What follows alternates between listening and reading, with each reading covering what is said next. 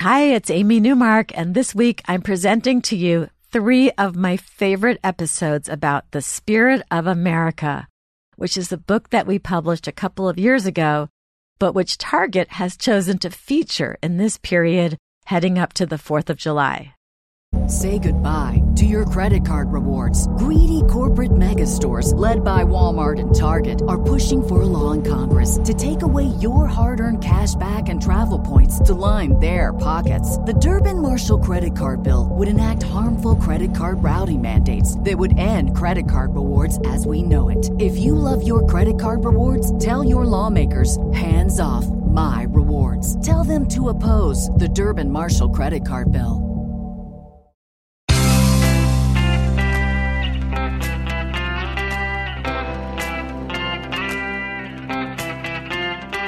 Changing your life one story at a time. This is the Chicken Soup for the Soul podcast with Editor-in-Chief Amy Newmark. Hey, it's Amy Newmark with your daily dose of Chicken Soup for the Soul inspiration. Today's story comes from a brand new book. In fact, today, June 7th, is the day the book goes on sale. It's called Chicken Soup for the Soul, The Spirit of America. I conceived of this book a year ago because we had never done one on this topic before, and I thought that putting it out during an election year would be appropriate. We live in a great country, but we can forget that sometimes amidst all the negativity of the election process. So this book, Chicken Soup for the Soul, The Spirit of America, is the antidote that I am offering up to you. So today, and for the next 4 episodes of this podcast, I'm going to share stories from this book about the spirit of America. Today's story is called How Mr. Hawkins Changed My Life, and it's by Lisa Tubbs. So Lisa's family moved from Indiana to Texas when she was a child. The kids in Texas didn't like her Midwestern accent, and she didn't have a lot of money, so they made fun of her clothes, too. Lisa's family lived in an apartment complex, and they were looked down on by the kids who lived in houses. So all of that added up to Lisa being an unhappy little girl. She was always walking around with her head down, worried about the next harsh words that would be directed at her. She didn't think she would ever fit in her new town. And Lisa tells us that there was a homeless man in her complex who all the apartment kids called Mr. Hawkins. The apartment manager would pay Mr. Hawkins to do odd jobs around the complex, such as picking up trash and cleaning the laundry rooms. And sometimes after school, the kids would find Mr. Hawkins passed out in the laundry room with a brown bag in his hand. He was a nice man, but a little scary and mysterious, too. Lisa's mother told her to steer clear of Mr. Hawkins. She was not to talk to him or go near him. And then one hot summer evening, Lisa found a quarter lying in the parking lot across from her front door. It was really hot, and she really wanted a soda, but the machine was in the laundry room. So without telling her mom, she ran around the building and down the walkway through the complex and through the doorway of the nearest laundry room to the vending machines in the back. And Lisa got an icy cold can of soda. But there he was, Mr. Hawkins, blocking her way out of the laundry room. Mr. Hawkins had a question for Lisa. What's wrong with you? Lisa said, I need to get home or I'll get in trouble. And Mr. Hawkins said, that's not what I mean. What's wrong with you? Nothing, said Lisa. That's right, Mr. Hawkins said, nothing is wrong with you.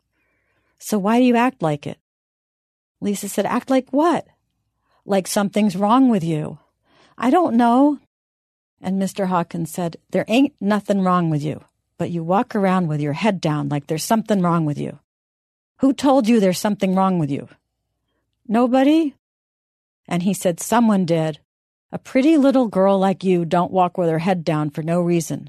Somebody done told you that there's something wrong with you, didn't they? Maybe they didn't say it with words, but they made you believe it. And then Mr. Hawkins took Lisa's chin between his thumb and his fingers and gently lifted up her head to him as a tear ran down her cheek. And he said, you walk with your head up and look people in the eye. You understand me? You don't listen to what them kids say. They don't know you. All they see is someone they can hurt, and that makes them feel powerful. When you walk with your head down, it tells them that they're right about you. I'm going to be watching you to make sure. You hurry on home now so you don't get in trouble with your mama." And Lisa ran home. She didn't tell her mother that she had talked to Mr. Hawkins, but she couldn't get his words out of her head that night. There was nothing wrong with her, and Mr. Hawkins knew it, and this made her happy. The next morning, Lisa noticed the apartment manager and all the kids gathered around the laundry room. Mr. Hawkins had been found dead that night. Lisa had probably been the last person to speak to him. And that scary, mysterious man, Mr. Hawkins, had spent his last moments being kind to her, helping her. From that day on, Lisa remembered Mr. Hawkins' words, and she walked with her head held high, because after all, he'd be watching her, and there was nothing wrong with her. And everything changed for Lisa after that. She carried herself differently when she went back to school that fall, and the other kids noticed, and no one teased her anymore.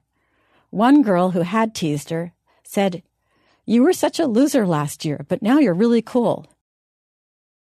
So tomorrow we'll have some fun on Wow Wednesday with a story from the Spirit of America book that combines American ingenuity, a young military wife and baby, and a big group of kind-hearted strangers. I'm Amy Newmark, and I want to thank you for listening to this Chicken Soup for the Soul podcast. To learn more about our new book about America, please go to our website, chickensoup.com.